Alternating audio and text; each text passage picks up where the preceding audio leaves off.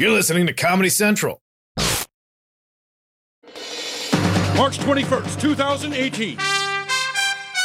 From Comedy Central's World News headquarters in New York, this is The Daily Show with Trevor Noah, Ears Edition.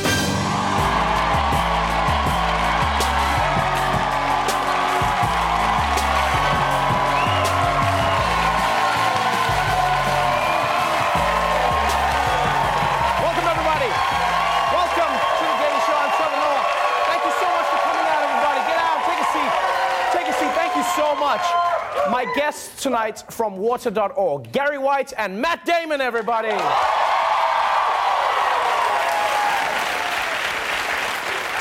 Thanks for coming out in the snow, so let's get into it. We're going to start today's show with HUD Secretary Ben Carson. Not only has daylight savings completely rocked his world, but he's also been caught up in a scandal involving the purchase of lavish office furniture. He spent tons of money on this stuff, and his job is at risk. So he thought, why not jeopardize my marriage, too? The New York Times reports Housing and Urban Development Secretary Ben Carson blamed his wife, for the decision to buy a $31,000 dining set for his office. Carson testified yesterday in public before a House panel, blaming the wife. The prices were beyond what I wanted to pay. I made it clear that that just didn't seem right to me. You know, I left it with my wife. I said, help choose something. What I'm trying to say is these bitches be shopping.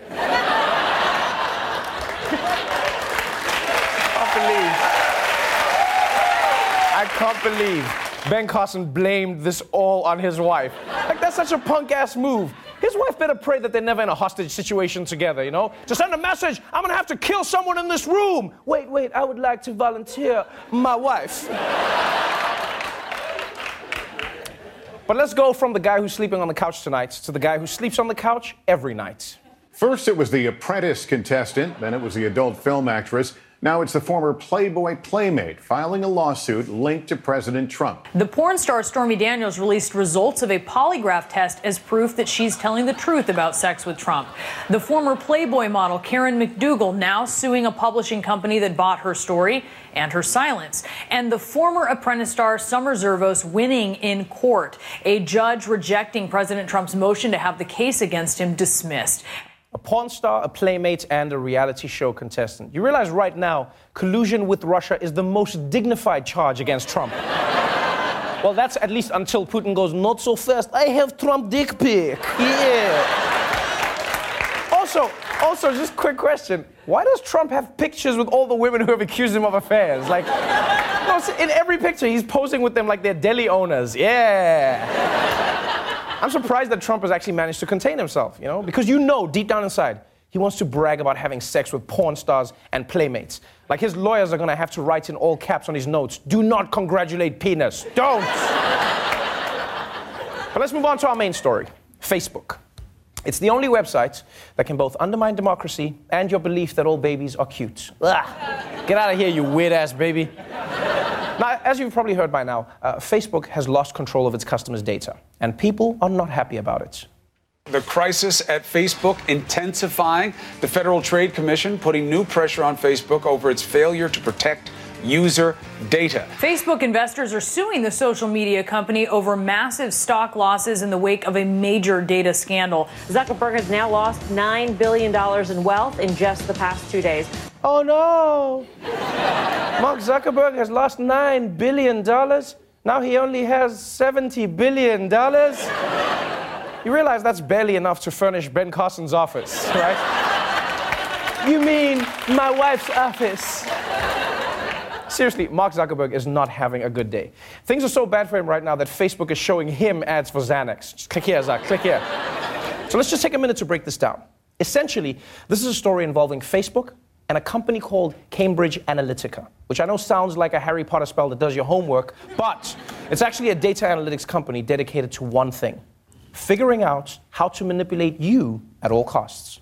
Beginning in 2014, many Facebook users were paid to take a personality test funded by Cambridge Analytica, agreeing to give up some personal data. But what they didn't know at the same time, the company was scooping up all of their friends' private information too. So a survey that started with about 270,000 people ultimately collected more than 50 million profiles. All right, I'm sorry, but that's some bullshit. All right, because your friend took this dumbass quiz, this company you've never heard of got access to your account? Yeah, it's like your friend boned someone and then you get the STD. It's like, what the man? It was totally worth it. Not for me.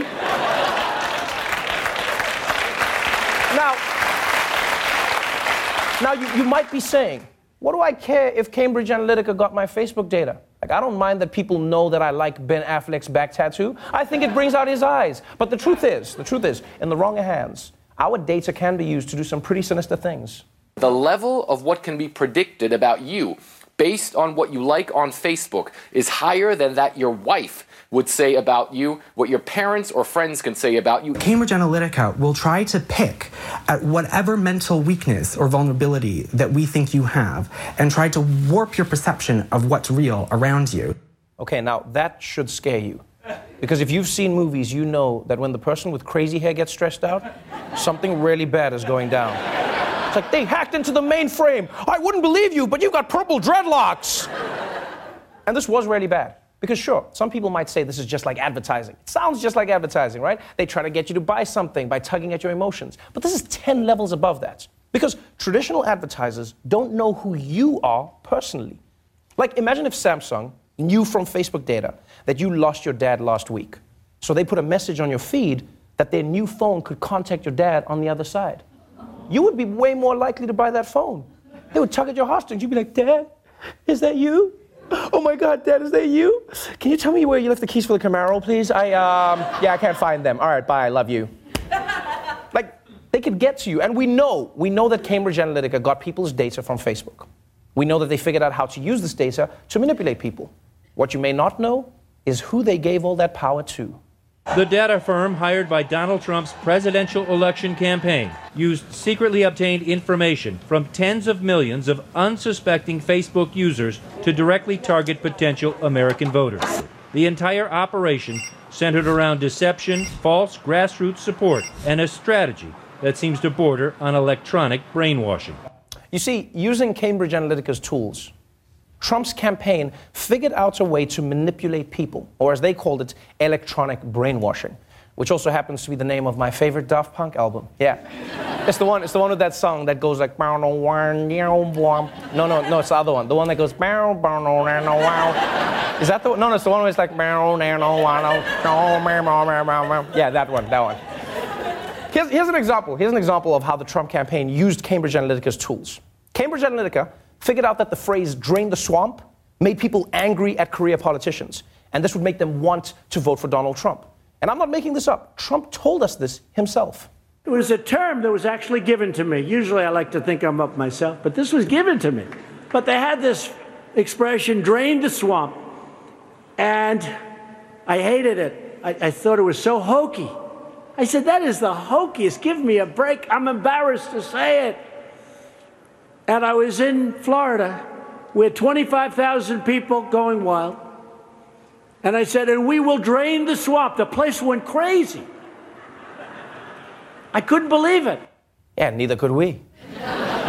You know, you always think it's unrealistic when Bond villains reveal their entire scheme.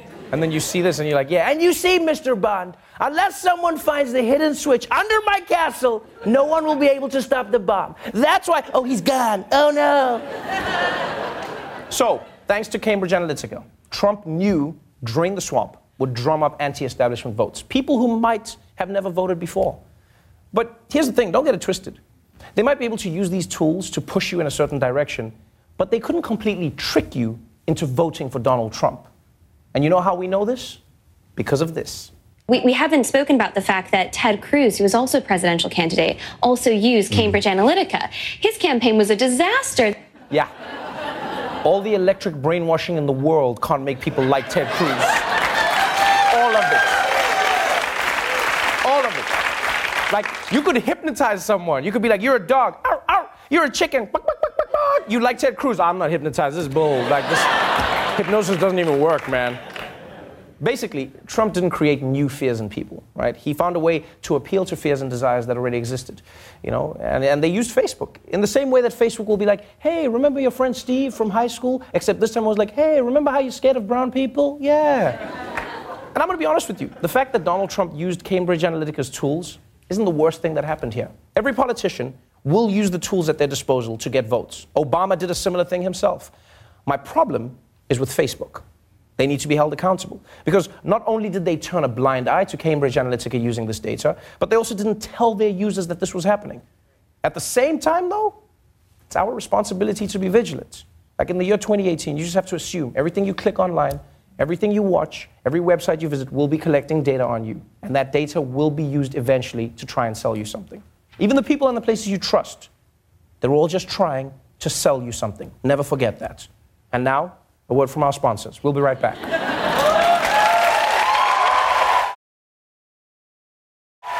Welcome back to The Daily Show. My guests tonight are helping millions of people in developing countries gain access to safe water and sanitation through the nonprofits they co-founded called Water.org and Water Equity. Please welcome Matt Damon and Gary White.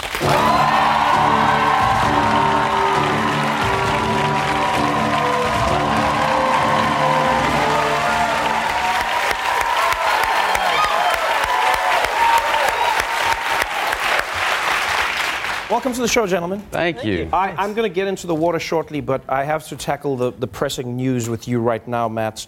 When did you break up with Ben Affleck? When did that friendship end?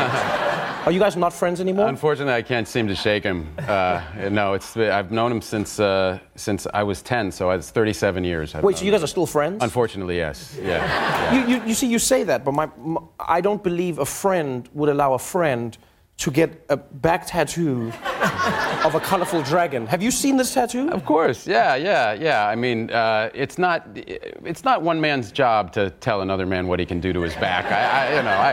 I support him in all of his artistic expression. Fair enough. That's a good friend answer, actually. Welcome to the show. Welcome, Thank Gary. you. Welcome, Matt.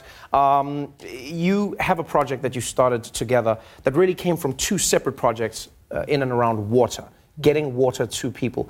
Gary, a lot of people don't realize how pervasive this issue is. Why is water such a big deal? It sounds like a simple question, but why is it such a big deal? Well, it's a huge deal for more than 800 million people around the world who don't know where their water is going to come from in any given day. So if you think about it, when anybody wakes up in the world tomorrow, nothing else matters to them until they get their water. You know, we get it at the turn of the tap, but for hundreds of millions of people, that's not the case. You know, so women tomorrow will spend 200 million hours walking to collect water. Kids won't be in school. They'll lose 443 million school days this year alone because they're scavenging for water because of water-related illness. So that's why it's such a huge deal. It holds families and communities back from economic development and building a better life. It is the basic building block that people need to put in place if they're going to move forward. And it's interesting you say that because the numbers are so high. I was honestly shocked at how many people around the world don't have access to water. Mm-hmm. And then you find out how much this actually costs them. Because I just think of it in a convenience way. Oh, you don't get it from the tap and you don't get to wash when you want to. You don't have these things. But it actually costs them a lot of money to live this way.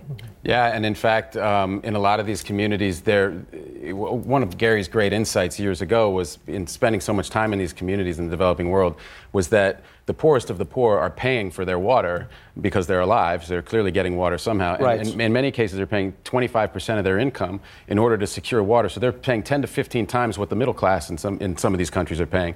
So we always say it's expensive to be poor. This burden falls on women and girls disproportionately. And as Gary was saying, all these millions of girls are not in school because their job for the family is to scavenge for water day in and day out. And so you can only imagine what the outcome of their life, these are just millions of people not living up to their potential. You see a problem like this. For many people, it seems far-fetched. I know as a South African, it came to the fore with Cape Town. Yeah. So in Cape Town, we're watching a looming day zero, as they call it, where water is going to run out. And then at that point, people start understanding, oh, there may not be anything, your way of life, no sanitation. People are preparing for riots in the streets. People understanding that you can't live without water. And yet people do live like this. So When you started this program, you had separate programs, correct? Yes, yeah. And then you decided to team up. Why and how? Well, I realized that I could really maximize my impact if I partnered with the preeminent expert in the space. And when that person wouldn't take my calls, I found Gary. He doesn't know I called Ben first myself. So. But like you could have a plan B. Yes, but you've been involved in water and access to water for a very long time. How is this even an issue that you stumbled upon? Because everyone would think of education, which is very important. Everyone would think of food, which is really important. Yeah. But water, why water? Well, for me, it was traveling to Guatemala when I was an undergraduate in university and saw the problem firsthand, and then came back and started learning about it and how massive it was, to your point. But I think the redeeming factor about this is that the problem actually contains its own solution. As Matt mentioned, there's lots of money that the poor are already expending to cope with this cost, actually hundreds of billions of dollars each year. And so what we did was we created water credit so folks could get a small loan. Because the reason they have to pay these water vendors is because they can't get connected to the utility. Right. It costs like a couple of $100. So we give them a loan so they can get connected and they can buy their time back and work at a paying job and get access to water. This is really part of the story that fascinated me. A lot of people may not know this, but you live in a village or in a place where you don't have access to running water. I read one of the stories from your organization where there was a woman who was paying $60 a month to get bottled water delivered to her so that she could have something to drink. Through your program, she got a loan to have her own water source and then pays back the loan at $5 or $6 a month. Exactly. Which is a simple and yet insane concept that nobody has thought of that. Is it that simple? Yes. Giving access to money to make their own water source? And then they participate in their own solution. They they fix their own problem. Gary's being humble. I mean, this was an insight that he had, was basically taking the concepts of microfinance that Muhammad Yunus pioneered and just moving them towards water. And nobody had thought to do that because in a standard microfinance situation, it's an income generating loan. Right. I loan you $200, you buy a sewing machine, you can now have a sewing business. Right.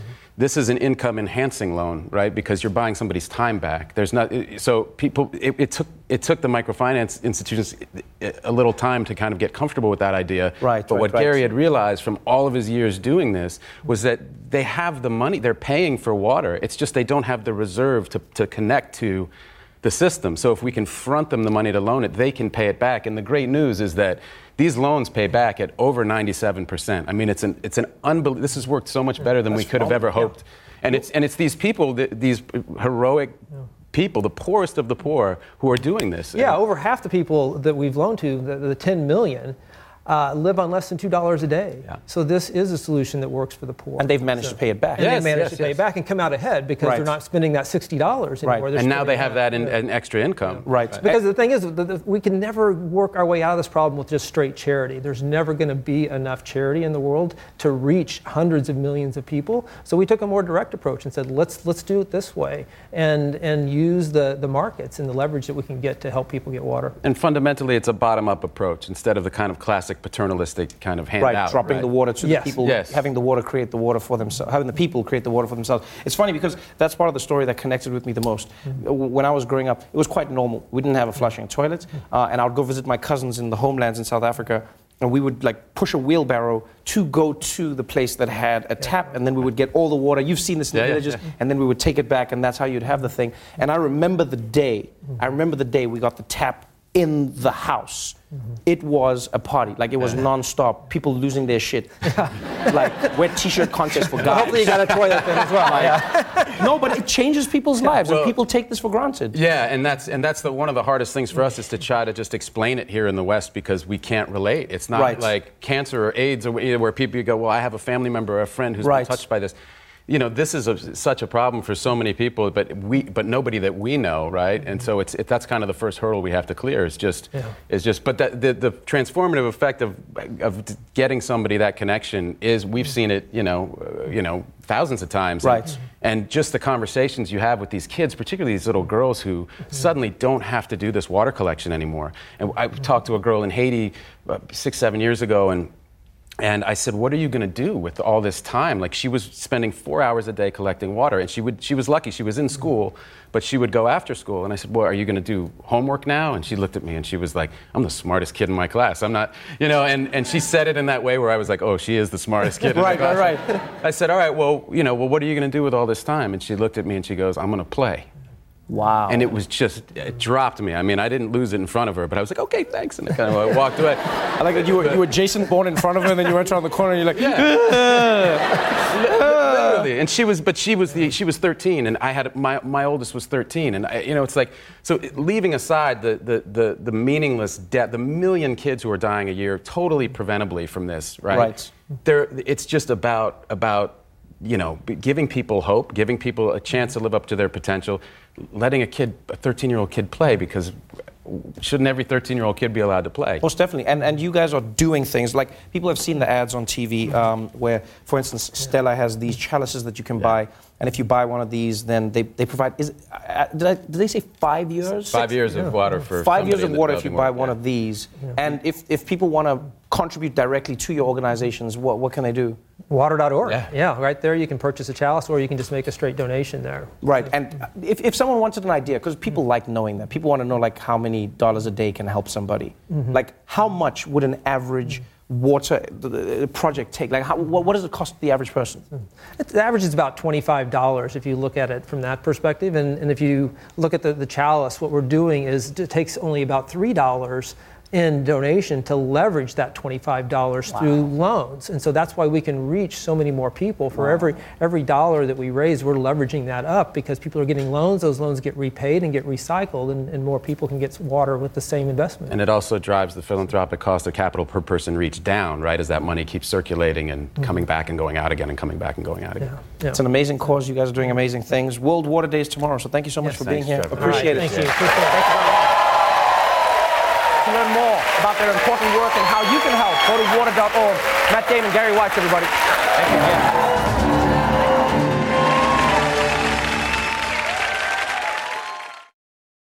The you. Daily Show with Trevor Noah, Ears Edition. Watch The Daily Show weeknights at 11, 10 Central on Comedy Central and the Comedy Central app. Watch full episodes and videos at thedailyshow.com and follow us on Facebook, Twitter, and Instagram for exclusive content and more. This has been a Comedy Central podcast.